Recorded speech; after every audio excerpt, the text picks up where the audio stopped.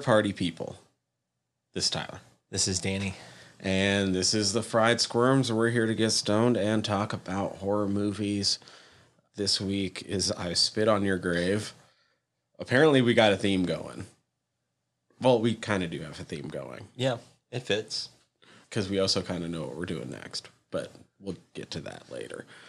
Yeah, way before we get there, as I said, we're here to get stoned and talk about horror movies. So as we start off every episode, let's get to our green hits. Danny, what is this J that you brought for me today? All right, so this week, once again, I went over to our friends at Flower and picked up a strain we've had several times on the show now, but I did pick up some Sour Diesel. Oh, this is the D? This is the D. Sometimes, I didn't know I've been sucking on the D. Yeah, I mean, sometimes it happens, man. I've been known to do it. It's so cold in the D. Well, because it is known as Sour D or Sour D's, it is a sativa dominant hybrid strain. Now, some say that it was crossed between a Mass Super Skunk and 91 Chem Dog, while others claim it's a cross between Mexican sativa and a Chem Dog phenotype. So either way, you look forward to a high like no other. Now, this one is good for, daytime use. It's a sativa. The word diesel itself in Sour Diesel, it doesn't come out of nowhere, of course, but it's known basically for its pungent aromas and a hint of lemon, right? And you can expect kind of like a nice little lemon aftertaste as well. So this one is good for people who suffer from like anxiety and bipolar disorder, chronic pain, stuff like that, depression, et cetera, et cetera. And it's nice if you want to get creative, energized, happy, and uplifted. So fits the bill. Oh, yeah. As per usual, I also went to Flower. Grabbed something I don't believe we've had on the show before. All right. Because I don't know if I've seen it before. This strain actually happens to have its own fucking Funko Pop chilling in my room right now. Nice. I know where you're getting at with this. You've been sucking on some Baby Yoda. That's pretty nice. Now, Baby Yoda is an indica-dominant hybrid bred from Khalifa Kush and the Menthol. Which, by the way, I didn't know that there was a weed strain called the Menthol, but I kind of want to try it just because of the name. No, that's pretty wild, isn't it? But that's neat. It's like, and the Khalifa, you said? Yeah, Khalifa Kush. Was Khalifa Kush? Spelled like Khalifa, yeah. Yeah, that's awesome. Being a hybrid but indica dominant, it's going to be a little bit more of like a chill out, but supposedly it has some of the focusing that you might get from a sativa. So okay. We'll see what ends up happening. I haven't actually grabbed one for myself yet, so I'm excited to hear what you say about it because it's what I'm going to be smoking on for the rest of the week. Nice, hell yeah. And for terpenes, far and away, myrcene in the lead, not with a lot. I'm not going to lie. Like the terpene profile in this is like 1%, but yeah, that's not much on the Sour D's either. Followed by pinene, and then in a far off third place is caryophyllene. With that, I'd like to remind everybody to go check out the Patreon, patreon.com/fried squirms. At the lowest level, you could have been listening to this last week. At the highest level, you can hit us up on the Discord, and that sweet spot in between, you can hit all of our Patreon-only episodes, the most regular of which has been our gradual look back through our old catalog, re-listening and re-recording about these movies that we haven't watched in 6-7 years. Yeah, it's been a hot minute for some of them. And it only gets longer away every time we record it. That's true. So that's been an interesting journey. We have some fucking bangers coming up that I can't wait to get into because I don't know how we covered them the first time through. Next is Martyrs. Yeah, that's a big one. That's the biggie. Maybe one of the movies we've talked about more than almost any other movie on this podcast. I was going to say, if much to the chagrin of Quincy and Haley. What I think about it now is if you haven't joined our Patreon, now would probably be a good time because that film, for us, it's kind of a landmark, And I mean, you can go back through and see what we're going to be without doing a next doubt. because we're going through our catalog, right? So, like, what's after Martyrs? I know that we looked at this before. It's actually what the hell is it? That Leslie Nielsen film, Repossessed? Yeah. Woo! Yeah. So we've got that, and then we go on our slasher run, if I'm not mistaken. After that, Oh, so it's going to be what, like Halloween yeah. Well, we probably did like Friday the 13th, 13th. part 4. Yep. Which that's going to be fun. The final chapter. We did also like Sleepaway Camp. I believe isn't that Was that run? part? I think we did that afterwards. Okay. I don't think we did that as part of Well, I know it. A Nightmare on Elm Street is going to be in that run. Which one did we do? I think Did we we did do just one? the first one. Yeah, I think we if I'm did not the first mistaken. one. Yeah. You know, I mean, like I said, we can look this up. I'm I going to take a know, look. we're stoners. I mean, I'm trying to go off memory. I know somewhere in that mix we're going to do Leslie Vernon, which I'm really excited about. Savage Land, we kind of got in between that mix too, which is going to be fun. All right. Martyrs, Repossessed, Halloween, Friday the 13th final chapter, Nightmare on Elm Street, Child's Play, Oh, nice. Savage Land, which doesn't fit into the theme. Right, but, you that's know, when it happened. It makes sense as you follow us. Oh, so we're going to get to that before the year's out. Yeah, that's going to be fun, man. I've talked to somebody who potentially might be up for it. Hell yeah. Hell yeah. Scream, Behind the Mask, That's going to be Tucker and Dale, That's so good. Poughkeepsie, Imprint, Dude, those are bangers. Baskin, Oh, my God. Red State, Wow, Tusk, Tusk is in there. Witchfinder General, Wow. Raw, Green Room, Get Out. We're fucking loaded. Yeah, we were Like the lowest, swinging for the fences. the lowest dip is Repossessed. Yeah, because it's like... And when your lowest dip is Leslie Nielsen, Yeah, no, dude.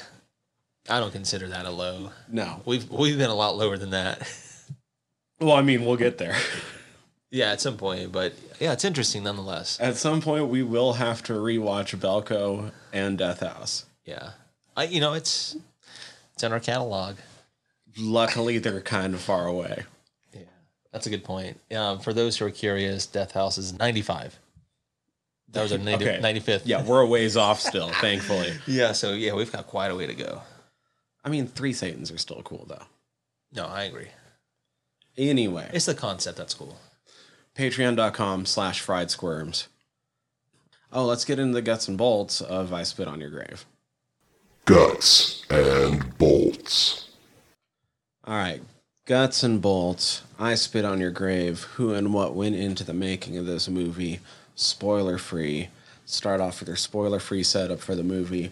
Much like last week, I'm going to do a slight warning right from the get go. You have to.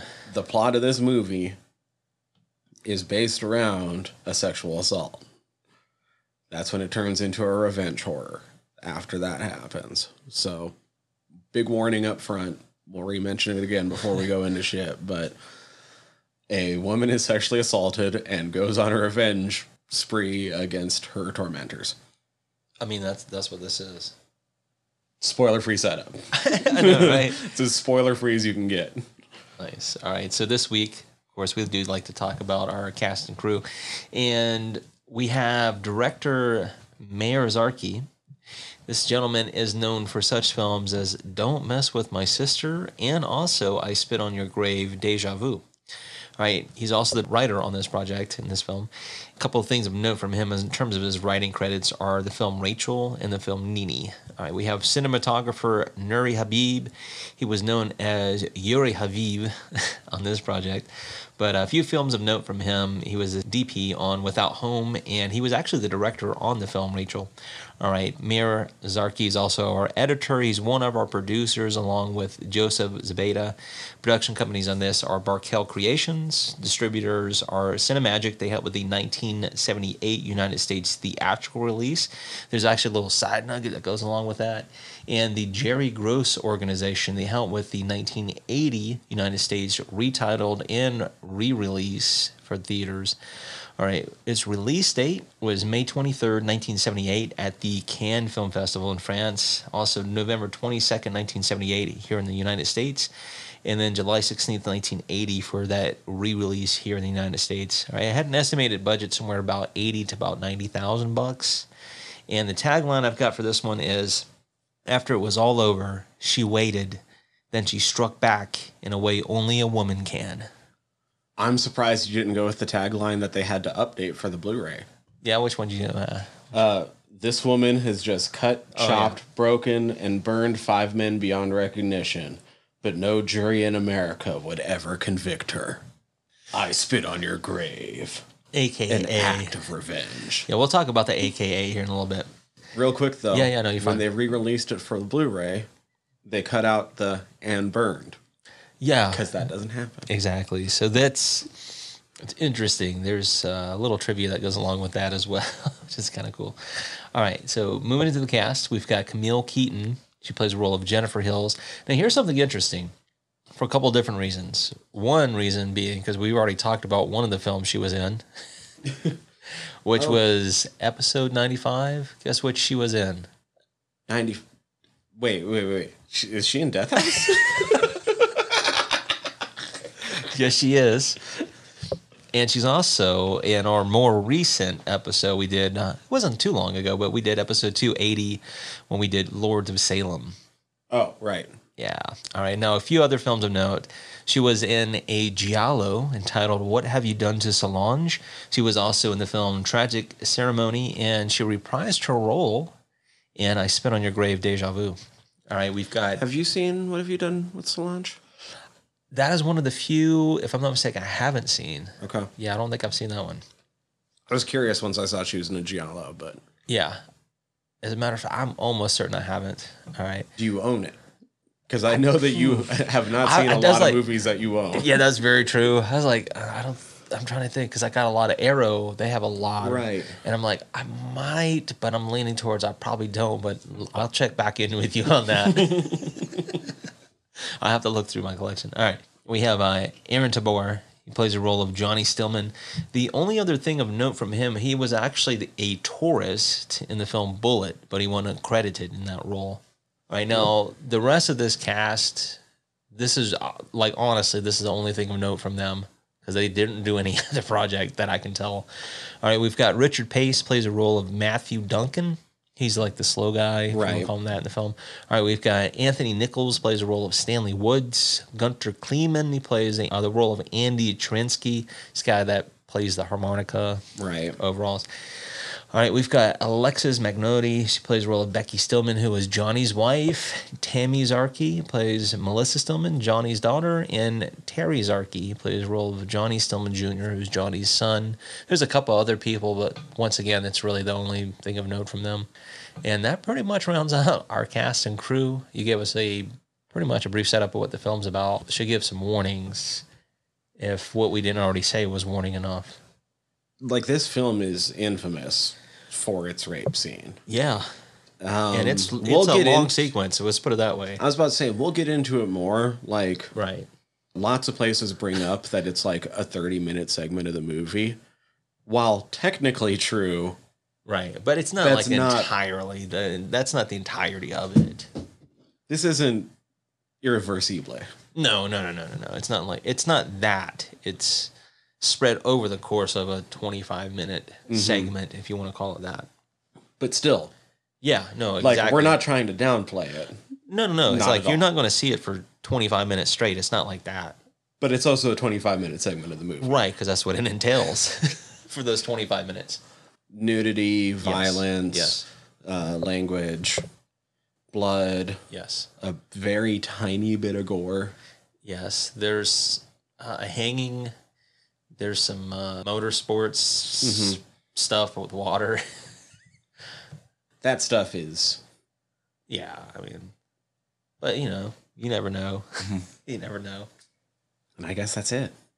Yeah, I mean, there, like I said, with the nudity, it involves some mutilation too. Oh, right. Yeah. I mean, technically speaking. Yeah. But yeah, I mean, outside of that, it's, we pretty much covered it. I guess with that, let's find out how I Spit on Your Grave made us squeal. How does that make you squeal? All right, I spit on your grave. So first off, I realized I'd never actually seen this. Okay, cool. I might have seen the remake, I but have not now seen I'm that. calling that into question. Okay. Because I might just be thinking about the fact that I saw The Last House on the Left remake, which I know I have seen that. Yeah, no, that's I only think I've seen it one time, but I know that I've seen that. yeah, So. yeah. But it's kind of hard to just like pick apart revenge movies from that time period because both those remakes were made in the same time period. I think you're right. If I'm not 09, mistaken. 10, somewhere around Somewhere there. around that same time period. So I don't fucking remember now. Like, but I had thought that I saw this and I knew what it's about, but no, so this was my first time, so that was kind of cool. Nice. I'm glad to like be able to check it off. You say Chekhov? Yeah. Warning to the listeners, I guess I have a feeling that the movie we talked about last week is going to get brought up a lot as well because it's the easiest movie to compare it to. Oh yeah, I mean it's kind of hard not to. Especially since we did them back to back. Yeah. So for us, it's an easy cross reference at this point. So I'm at kind of a weird spot with this movie because I would say that it's probably the harder movie to rewatch, but it's also a lot better, and I kind of want to rewatch it more. Yeah. Does that make sense? Like, it fucking sucks because there's like a 30-minute rape sequence, Oh no, right? but it's enough better that like I would kind of rather re-put this in than Last. Last House on the Left. Yeah, I think I would too. Knowing what you get out of this film. Yeah, it's interesting, man. It's because neither one of them really are like filmed. I'm like, ooh, I really enjoyed this film for They're pure, fine. for pure like entertainment sake. Is what I'm getting at. For me, they're enjoyable when you do them kind of like in this format. I feel like when you're more or less kind of analyzing them and trying to think about what the message is and what it's trying to convey. You know, as opposed to just like, ooh, what am I watching on the screen?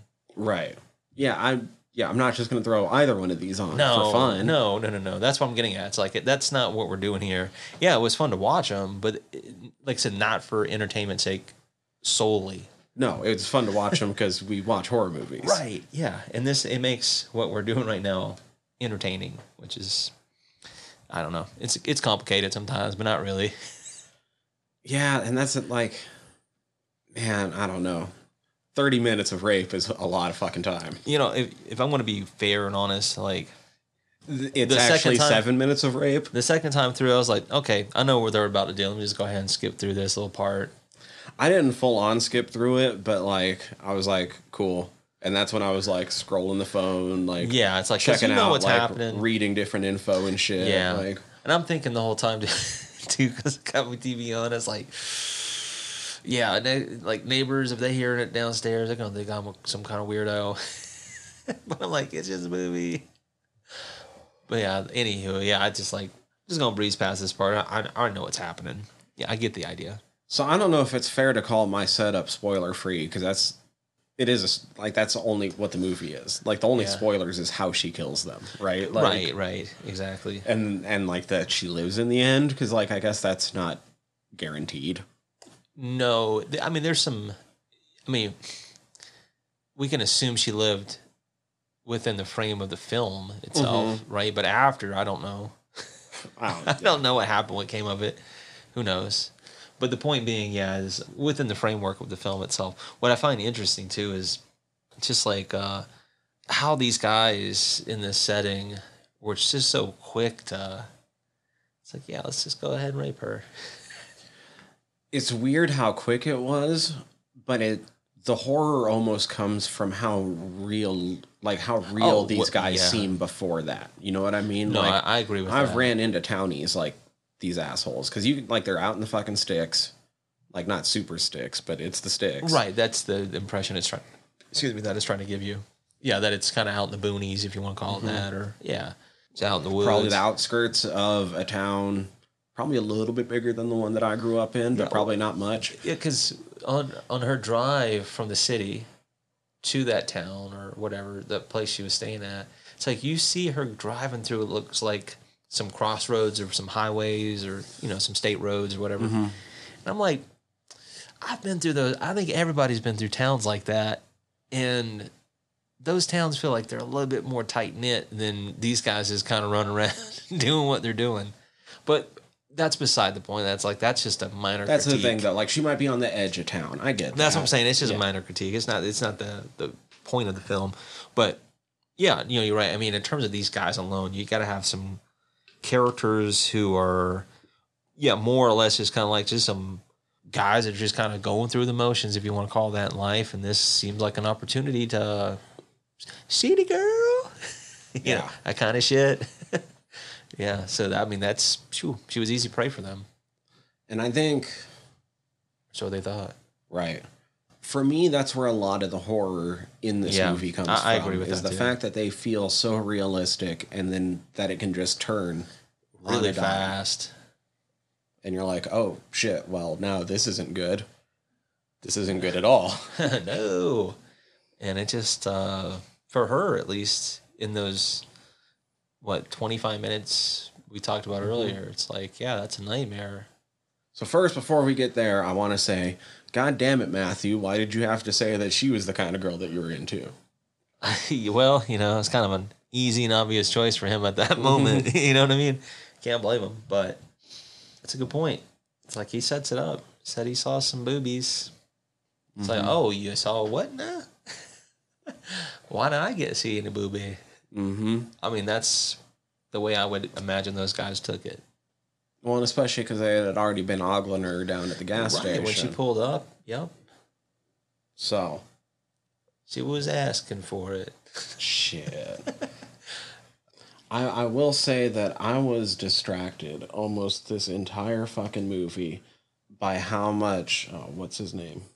By how much Aaron Tabor looks like Oscar Isaac. Yeah, that's a good point. He kind of does. And I was like, don't do it, Poe Dameron. Don't.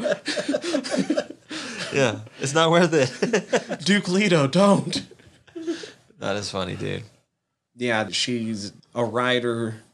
She is going on this little, hiatus to the countryside to write her first novel. She's wrote a bunch of other little things before. Shorts, this is like her full-length novel. And so she's going out to the country to get away. And she's got a character in mind, and she needs to find her character's voice and so forth and such. Yeah, so exactly. This is a nice kind of get away from the city so she can be at peace, some peace and quiet. The guys notice, teasing Matthew about being a virgin, say that they're going to get him abroad. He mentions that he's into this new gal. It's like, oh, really? All right. They were also into this new girl. Yeah, what a coincidence, right? Huh. And it turns out that they're all evil rapists. Yeah, none of these guys are good guys at all. And they're not just evil rapists because they're rapists. No. It's because, I will say the saving grace of the fucking 25-minute rape sequence is the fact that it's interesting. I mean, yeah. You know what I mean? I know what you're saying. It's not fucking four guys thrusting for 25 minutes. No. It's the way the events play out, because it could have been that. It could have been but very it's easy. not. It's not that. In a way, it's kind of like a slow torture and kind of like a psychological thing. I was going to say, it honestly kind of reminds me of... So, it's a weird comparison to make because it's a different kind of horror and obviously not quite the same. A little bit of the same things go on, but it reminds me kind of like The Hills Have Eyes. Yeah. And how they kind of like they crucify the dad just to sneak behind, and they're doing all this shit and it's kind of drawn out. Yeah, I mean, it has a little bit of a Deliverance vibe too. Yeah. Or vice versa. All right, this is skipping ahead just a little bit, but which do you want to hear less out in the fucking boonies? A banjo or a harmonica? Damn, I know at this point, holy shit. Well, I grew up in the South, so both of those instruments are very prominent down there. Probably harmonica, because I like Blues Traveler a little bit more. I like banjo players. So I'm going to probably err on that side. But yeah, I know what you're saying. The outcome is not any better. You don't get buggered anyway.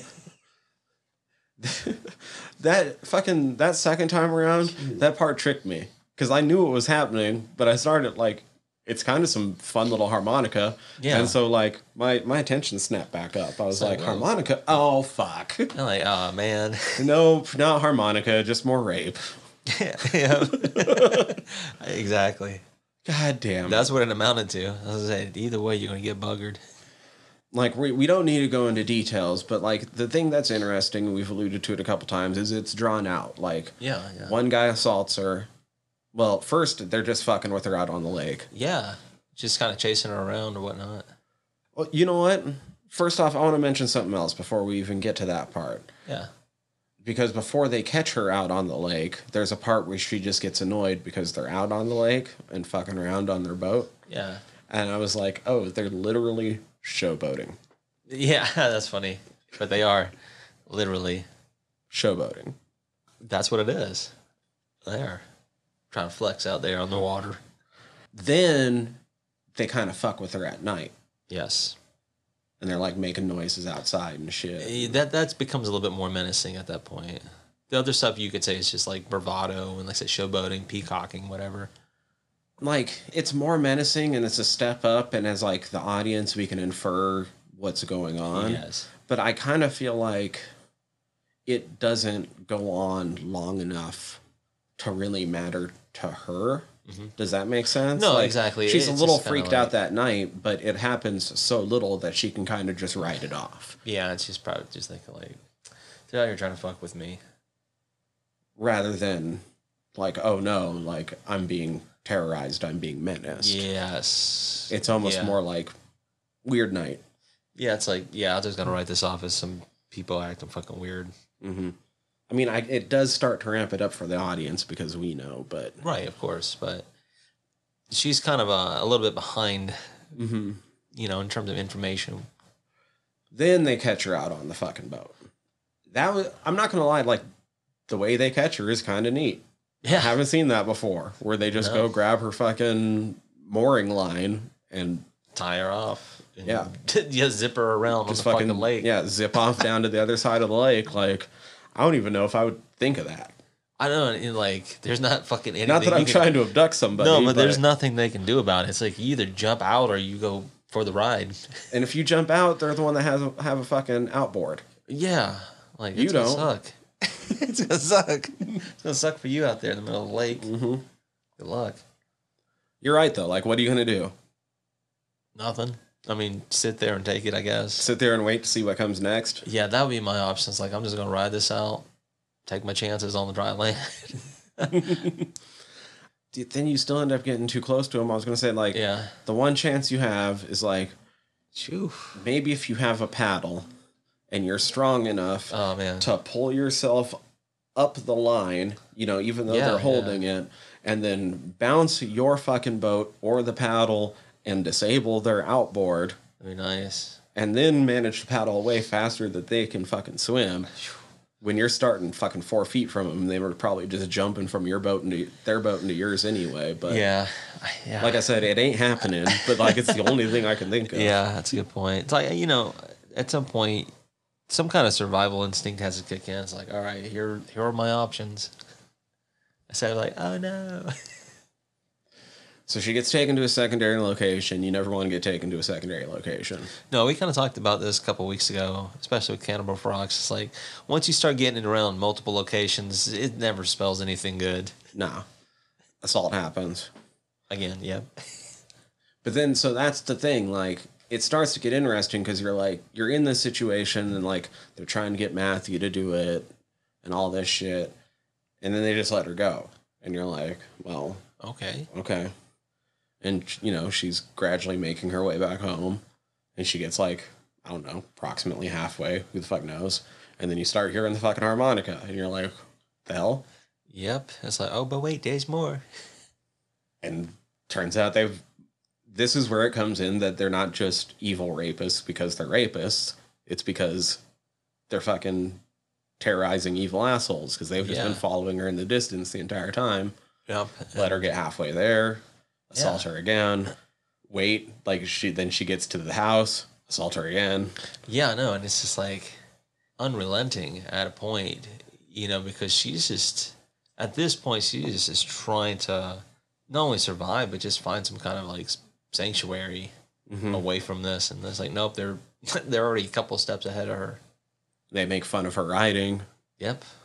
They start mocking rip her. up her shit, assault her again, and leave. Yes. And then they make their fatal mistake. If you're going to be an evil asshole, evil fucking rapist asshole, why do you trust Matthew to finish the job for you? Well, yeah, exactly. That was their fatal mistake, like you said, because he ain't it. And I get that they're trying to set him up. So if somebody goes down, it's Matthew going down. Because you'll notice that, like, fucking leader, what's his name? Johnny doesn't pick the knife up off the ground. He makes Matthew do it. Yep. And then grabs around his hand to show him how to do the fucking stab and shit. So they just want Matthew's fingerprints on it. Right. If there's going to be anybody linked to it, yeah, of course. He's the scapegoat. But from the get-go, he ain't going to get the job done. Right. I was going to make a joke, but here goes. I was like, we've already seen a couple of instances where we know this guy has a hard time finishing. So why would you entrust him with, once again, finishing a job? Right. He ain't it. He ain't the guy. He's not the guy. I mean, if I was going to trust somebody to be that fucking guy talking about suck it and all that other stuff, right. That dude. He's a liability. Yeah, like you slap him a few times. You guys had to pull him off. Yeah, because he was going savage. He was going beyond what you guys were cool with. Yeah, exactly. It's like, this dude's a savage. If you want it done, this is your guy. But no. They went with old Matty. And obviously, once again, we know you don't have a movie if you make the smart choice. It's like, yeah, it's a film, of course, and that's okay. That once again is kind of like last week. It lends a little bit, if you want to call it frustration, or just like to the, I don't know, like keeping the movie going forward, but also kind of like, oh, why would they do that? Well, it's because it's setting up some shit here in a little bit. And it's not like we want them to get away. No, if you're trying to be smart and act in your own best interest. Right, we're being playing the devil's advocate here. Mm-hmm. Yeah, it's like, what would they thinking? Well, they were not. They're characters. God, he's not it. I'm hung up on that for just a second. Oh, he's not it. It's kind of funny when they learn later Tiny on. Ain't it. Yeah, I know, right? Yeah, Tiny ain't it. Depending on who you just grabbed, fucking Leatherface ain't it. That's true. That's true. There's instances where, some of these guys have some sweet spots for the old gals. So, you got to get somebody like an Otis in there. You guys picked her in the first place because he had a sweet spot for her. Yeah, it's like easy. Of course pickings. It ain't going to be him. No, man. But, given that it's time period and all that other stuff, it's still kind of like pre-slasher and all these other motifs and what have you. So, this is more revenge. That's okay. But I know what you're saying, regardless. He tricks his boys. Yeah, of course I did it. Yeah, look, here's the blade. I like how he just dips it in her blood. I mean, smart thinking on his part. Yeah, a lot smarter than bringing it back clean. Yeah, I mean, I give him credit at least for that.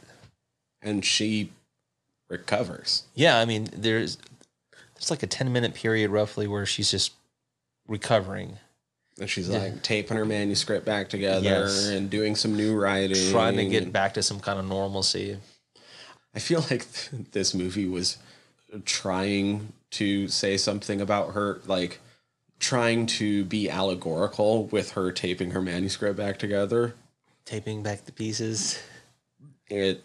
Whatever. Yeah, I know what you're saying. They're not like, this is a better film. Like, even though it was young Wes Craven on the last film, this is a better film than this Last House on the Left. You can definitely tell there's a little bit more, thought process that went into it. But I'm also going to say he's not a good enough filmmaker to pull that scene off the way that it seems like it was intended. No. That one feels a little bit more, I know what you're saying. I think I get poetic in a sense. Right. I feel like I get what the intent was. Right. But the execution wasn't there. No. And that's, whatever. But we get it. But that ain't it, bro. You need like, I don't know, like a Guadagnino to Yeah, to put the pull right- that off, like that certain panache on it. Yeah, certain flair. And you know what? Luca Guadagnino, don't remake this No, movie. no, no, no, no, no, no, no, no, no, no. No. He's You were good with Suspiria, bro. yeah, I know. Keep it at that. Keep it with that. We like that. This is for somebody else entirely. And But that's the been thing, that entire 10-minute sequence kind of feels like it's supposed to be this poetic, her pulling herself back together. Right. And she's pulling herself back together, but it doesn't feel poetic. It feels like it's supposed to be poetic. Yeah. right. And, this is what we get instead. That's okay. But you get the point though. It's like, all right, she's recuperated now. She's which is it's another one of those you could say maybe it's a metaphor or an allegory, right? Of this woman rising from the ashes, or in this case, from her assault and all that stuff. So she goes through a church and asks for forgiveness for what she's about to do. That right there should tell you something's about to happen. You know what I mean? If you haven't followed along yet. I didn't write it down right. Did she go to the church before or after they noticed that she was still alive? I think it was before. Okay. Yeah, I think it was before. And Because that's she what kinda kind of sets things into motion. Yeah, and then she started stalking them a little bit. At least that one Right, dude. because she sees that dude has a family. Yeah, and then Once again, I think that's trying to do something more than what it actually does. Yeah, You know what I mean? Exactly. And that's, it's okay. But yeah, exactly. It adds into the fact that these, like, the horror behind these guys are that they're believable. And so it's like, oh, you don't know who it is. It could be this loving family man. Yeah. And you don't know what's actually going on behind That's- people's closed doors, but It's like it's not focused on enough. No, you kind of get what he's going after, like the intent of what they're trying to do, like humanize once again these characters. But And not necessarily humanize them in a good way. No, humanize no. them once again to be like, what is the It could depths, be, dark yeah. depths of man? it could be the guy next door. It could be this guy with a family. Yeah, exactly. It's not just a monster, it's a human. Right. What are the depths of human depravity or violence or whatever, That's kind of the point of this is like it's making it realistic in that sense. Right. It's not focused on enough. I agree. I agree because this one does feel, it has its moment of really, raw and kind of visceral emotions. And then I think in the turn, it turns more, I keep saying the word cinematic, but it has more of a flair for like an action revenge. It almost has a shift, it's still horror, but no, it turns into something a little different. Fucking sorry, I just had a wild thought. That's all right. I don't even care the director because I feel like all the big name ones would knock it out of the park. If somebody is going to remake this ever again, nobody necessarily needs to. Yeah. Once again, the Koreans would knock it out of the park. I mean, in terms of revenge stories, it's a kind of a no-brainer. It would be a no-brainer. And dark and emotional. Oh, and you talk about poetic, they would pull that off with such a flair. It'd be like kind of dumbfounding a little bit because they know how to do it. I will say, oh my God, speaking of remaking it, I watched this on Tubi. Likewise, I did too. And after it was done, like it tried rolling straight into the remake, and I backed out, and then it was giving suggestions for other things I should watch, and one of them was what looked like a horrendously low budget, terrible action horror movie called "I Spit on Your Tombstone." Oh, Where it's a Comanche woman getting revenge on like 5 soldiers. interesting. So somebody did spin it in a different narrative. I mean, it's taken the frame and is inserting different dynamics into it. And I was like, that's in it. Like, I was like, Yeah. I had to different- scroll over to it to take a look. And I was it's reading like, the description and I was like, that could be interesting. And then I looked over to the screenshot and I'm like, oh no, this looks like it was shot in somebody's backyard. Yeah, it's because like I said, they probably took the idea. It's like, hey, let's just make it about this instead. And it's okay, but yeah, I think I'm good. What's that production company? Is it Asylum Pictures that does all the fucking bad knockoffs? Oh, Do you know what I'm talking about? somewhat, but yeah, I'm not sure of the name. I'm not sure. I can't remember the name. I wish I did. Sorry. There probably is an Asylum Pictures, and it's not them, and I just besmirched their name, so I'm sorry if it's not you guys. No, it's understandable, but nonetheless, yeah. Okay, so they notice, they know to be scared. She's kind of already planning on going after them. She's been, fucking checking out their locations, all that shit. It gets to the part of the movie that you should be here for. I mean, to each their own, but I don't really, in this particular movie, I don't think you should necessarily be there for the rape. I hope not. Yeah, that'd be kind of a weird kink to have. But we get to the revenge. So the revenge It's not bad. It's not bad. I kind of wish that somebody with more special effects prowess worked on this movie, because there's a lot of good ideas went into it, and they're fine. Yeah, I like to say it's definitely not the best in terms of practical effects, but it's not bad either. If it still feels like a good payoff. Like, No, I don't exactly. I You don't still want to get some sound of like the I'm goods. bitching about it too much. Like, this is the highlight of the movie, is she starts to get her revenge. It's a lot of really good ideas. She's offing these Yeah. guys one by one. There's even like some symmetry in the way that they fucked with her. No, there is. There's kind of like they frame it in a certain way where they're foreshadowing as well as kind of like callbacks to maybe something that was said or done as well. Like, I get her using her sexuality to lure them back in. The fact that she actually lets Matthew Homeboy get bust. it feels weird. And I don't know how. And I don't know how to further explain, like, why that doesn't seem quite right. But, like, okay. I also get just, like, once you know again, what, like, controversial horror movie from the 70s, like, it's also just going to happen, I guess. So, for me, because sometimes mouth can flap a little bit. It's like, I'm gonna let the ladies give some of their takes on this, because I feel like this is more like this particular like conversation we're having right now. It's like, for me, I can't really say how I would approach that without like just conjecture. Like that's all I have at best. But yeah, I don't know, man. That's kind of wild. I know what you're saying that it's like you understand why she was doing like using her sexuality to lure them in, but you're right. Why would she allow him to like finish yeah. or just even go through the motions to begin with? It's like I can't speak. Especially with Matthew. Right. Because of any of the dudes, he's the one that you're going to be most easily get off guard. Yeah, he's too easy at this point.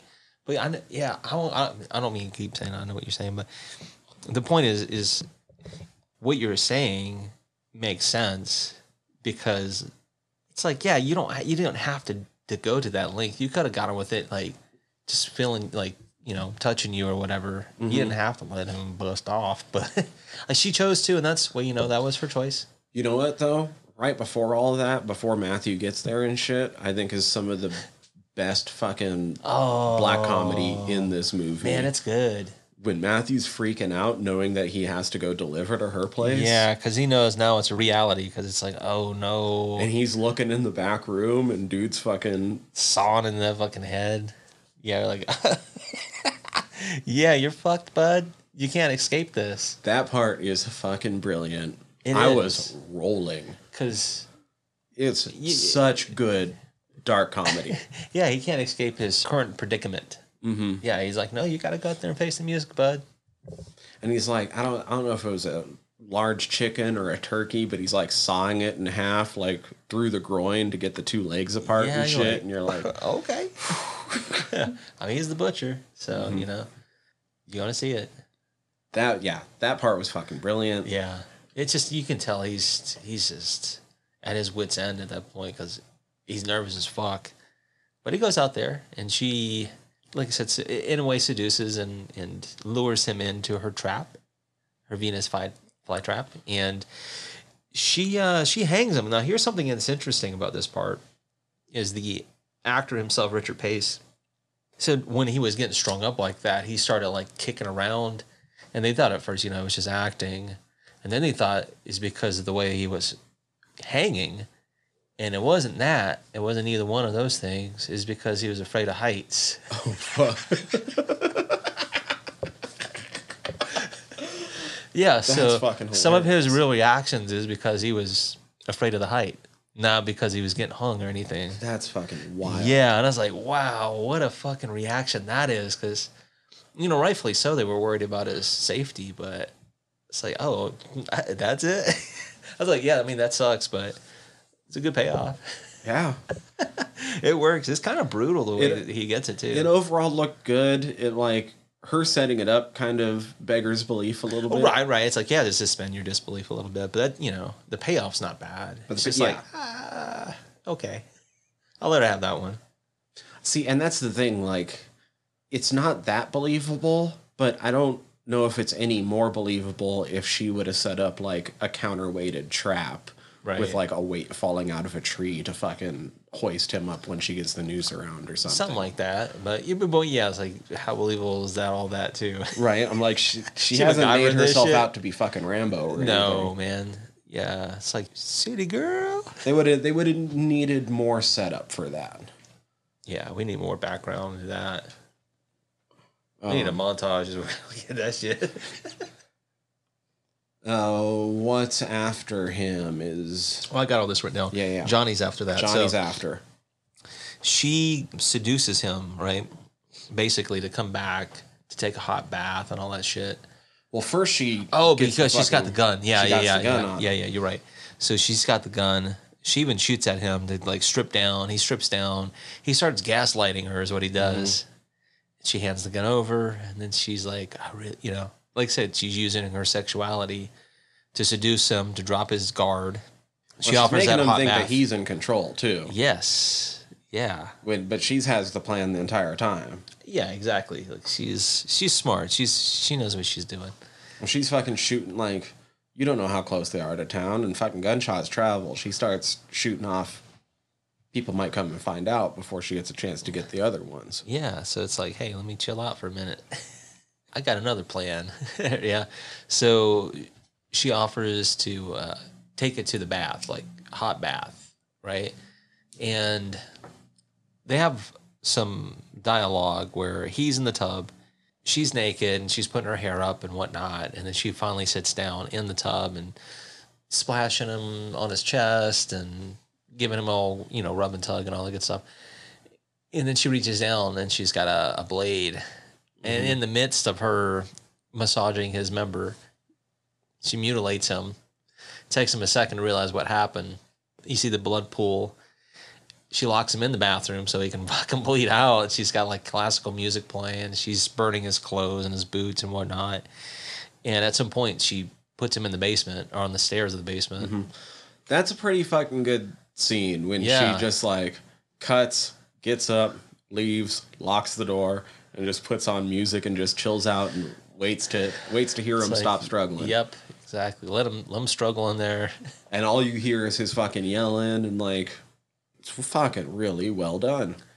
And if you're using your imagination and trying to put yourself not in his predicament, just in her place, and imagining like the sounds and what you're trying to do to block out what's happening in the bathroom, it's like just let that shit be over, so I can get rid of your dumbass. Like you have to hear enough to know when he's done for. Right, but also enough to mask his screams and whatnot. Yeah, that's a nightmare, but Now, did you see him breathe when he was on the yeah, I mean, you can see the bubbles, and I mean, it's like, okay, bro. Yeah, but he's trying. All right, the third ones after that is because of Johnny's wife and the kids. She had seen them earlier when she was like stalking him or whatnot. Is they're out there waiting for him, and she's like, his wife that is telling the other two guys like, where the fuck is he at? You fucking good for nothings while you're always just hanging around here. Get out of here. I'm gonna fucking Get beat out of your here. skulls. Get the fuck out of here. That shit. And so they do. And so they take their boat out and run up on her. And what does she do? She winds up going out and confronting that one guy. She swims out to him Yeah. because he's on the boat. She pushes him over. And the guy that she pushes over is Stanley, because he's the one that, like, earlier was telling her put in her mouth and all that stuff. And because of that, she's like circling him now. Kind of like they were. Yes. Taunting him. And finally, homie gets fucking pissed off on the beach. His buddy Andy's the guy who is a harmonica player. Yeah. Because he's just peeking out for a little bit. Yeah, because he's often hiding. He's trying to make it seem like he's not around, like he left go in the city and all that shit. But he's got an axe, and she rides a boat right at him. And, all right, now, if I were him, but I don't want to be him, but if I were him, I would have thrown that fucking axe at her. I would have been more effective with it in some way than he was. Because you I'm already not seen quite him sure how, but throwing knives and shit earlier. I mean, that should have been a setup for something other than them playing some dumbass game.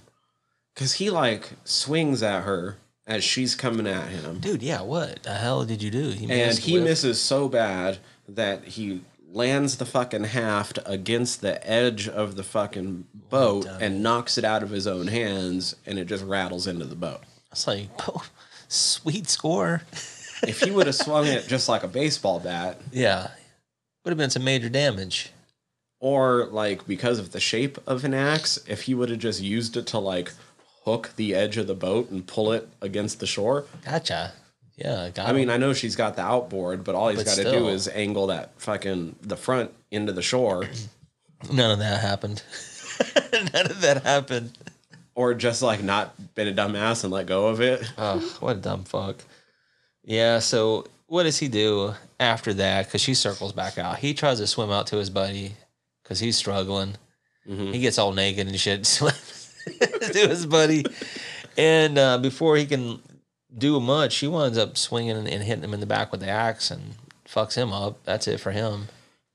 Once again, another scene that would have benefited from somebody with better special effects purview on this it's movie. Like, okay. Yeah, you get what they're trying to do. I am curious how they made it, but it was extremely obvious that that wasn't skin or like anything but like a void behind it. And like, yeah, I don't know. It would have been neat kind of seeing how they pull some of this stuff off, but yeah, it could have used a more refined hand, if you will. So Andy is the third guy to die in the bunch, and then Stanley is the one who's left. And she basically pulls up to him, and he's holding on to the outboard motor, and he's talking to her like, "Don't kill me, I don't want to die." She tells him, "Suck it, bitch." Cranks that motherfucker on him, and the propellers get him, disembowel him. He's left out there in the lake, and she kind of speeds away, and that's the movie, basically. What a fun time. I know, right? So, hour 40, 100 minutes. It was interesting. I did pull up an article earlier because I wanted to look up some information on the budget. So, depending on which source you use, I tend to like to use either Wikipedia or the movie database. And the movie database has this at like $300,000 budget. I'm like, I don't know about that. Fucking where? Exactly. And then another site, if you use Wiki, it's like 80,000. It's like, okay, that makes more sense. That sounds more like Last House on the Left's budget, right? Makes more sense. Okay. So that's what I did. I found a site. It's called diabolicmagazine.com, and it's Day of the Woman, Feminist Revenge, Exploitation, et cetera, et cetera, et cetera. So I got some information off this. This is actually pretty cool. So we talked about this being I Spit on Your Grave. Now, the original title of the film was Day of the Woman. Right. Right? That's how it was released in 1978. Didn't really fare well at the box office. It wasn't until a few years later, specifically in like 1981, that's when an exploitation producer and distributor by the name of Jerry Gross gave it a wide release, right? He put it back in theaters, and he retitled it, and there was a couple of different names for that retitle, and one of them was The Rape and Revenge of Jennifer Hill. Okay. And the other one was... kind of on the nose. Yeah, and the other one was I Hate Your Guts, right? Before they settled I kind of prefer the on the nose one. Yeah. Before they settled on I Spit on Your Grave, and this is kind of interesting. It was named after a Michel Gast's 1959 film noir, which was in turn an adaptation of Boris Vian's 1946 crime novel. I took some French, but I'm still probably going to butcher this. It's called J'irai cracher sur vos tombes, like I spit on your tombs. Okay. which that makes a little bit more sense. I spit on your tombstone. Yeah. And I was like, tombs, graves. But that's how they got the name, and that's why they settled on it. Now, Mayer Zarkai, the director, he wasn't hip on that name. He didn't really like that name. So, Guess what? It's such a good name. yeah, I mean, because it stands out. I spit on your grave. Like, what the fuck? That sounds kind of menacing or, okay, exploitative. Anyway, it conjures an image, at least for me, it does. That's a top tier horror name. Oh, it's that's up there with. It's great for marketing's sake, too. Yeah. So I thought that was really cool. Just gleaning a little bit of that. Now, here's You know something. what? Sorry, one No, you're okay, last you're thing cool. with that You're name cool. is it also immediately makes me think of another top tier name, a movie that we need to cover sooner rather than later. Drag Me to Hell. Oh, dude, I love that movie. But like also a top tier name. Yeah, dude, Drag Me to Hell. That sounds so good. But that's what I Spit on Your Grave just reminds me of, that kind of name. Where Yeah. it's this weird declarative statement that you're wondering like, why? John dies at the end. Yes, very, like you said, declarative. And okay, well, why are you giving us the end of the fucking the movie? Why are they It's like- spitting on your grave? Yeah. Who are you dragging to hell? Yeah, and I like that. I like that. It Are they actually going to get dragged to hell? it leaves you with questions more so than answers, and that's the fun of it. Yeah, gives it more of an allure. You know, it becomes intriguing. So I like that. Now here's something that Whatever happened to Solange? I know, right? Yeah, what exactly happened to Solange? What I was going to say, this is kind of cool in retrospect too. So there was two huge critics of this film, and I'm going to say there were probably more than two.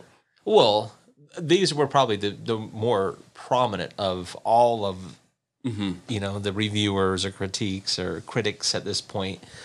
Is you had these two guys out of Chicago. You might have heard of them. One's Roger Ebert and Gene Siskel, of course. But this is kind of funny.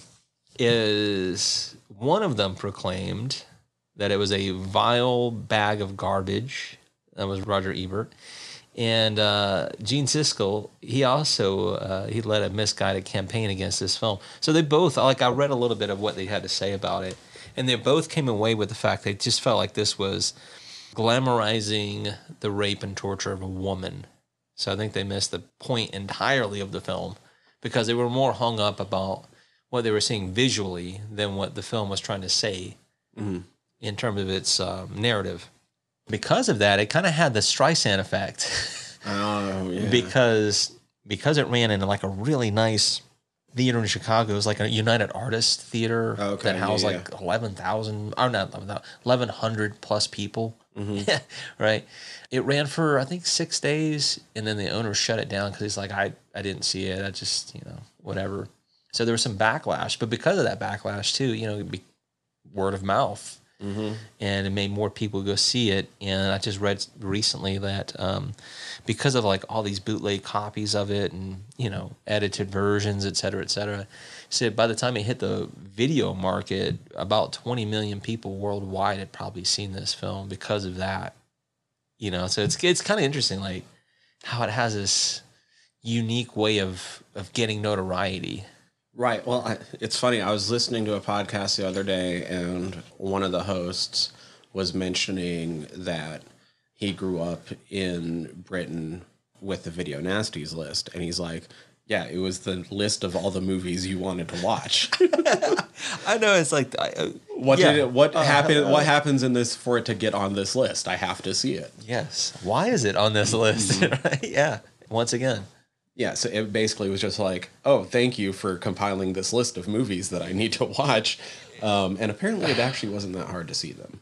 Yeah, I mean, we talked about the fact that there were certain countries, like specifically Germany, and like at the time it would have been Czechoslovakia and some other, Eastern European countries. These films would pick up distribution, because of some of the way the laws work. Like, you can't make these kind of films in those countries, but they would distribute them to other countries for money, I would imagine. But that's usually how people got copies of it. It was usually through like a German or Czechoslovakian or some kind of unique cut of it.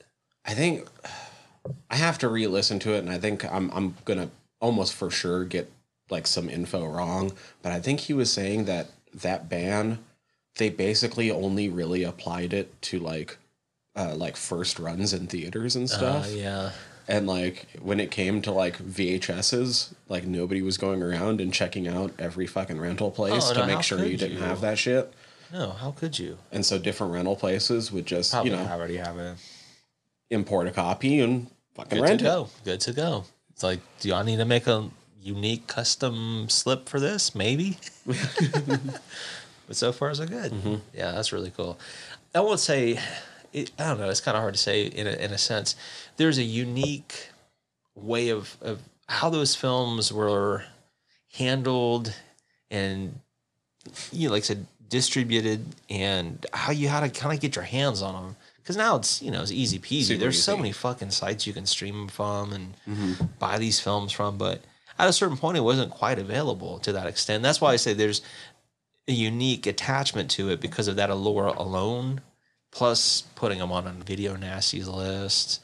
I mean, the very first time I ever watched Cannibal Holocaust back in college was simply because I knew of the history behind it. Yeah, likewise. Like, I knew of its notoriety for being a Video Nasty or banned movie and just for being like a snuff film, you know? So I was like, yeah, I'm curious enough to why I want to see it. And why is it, you know, held in this esteem for that reason?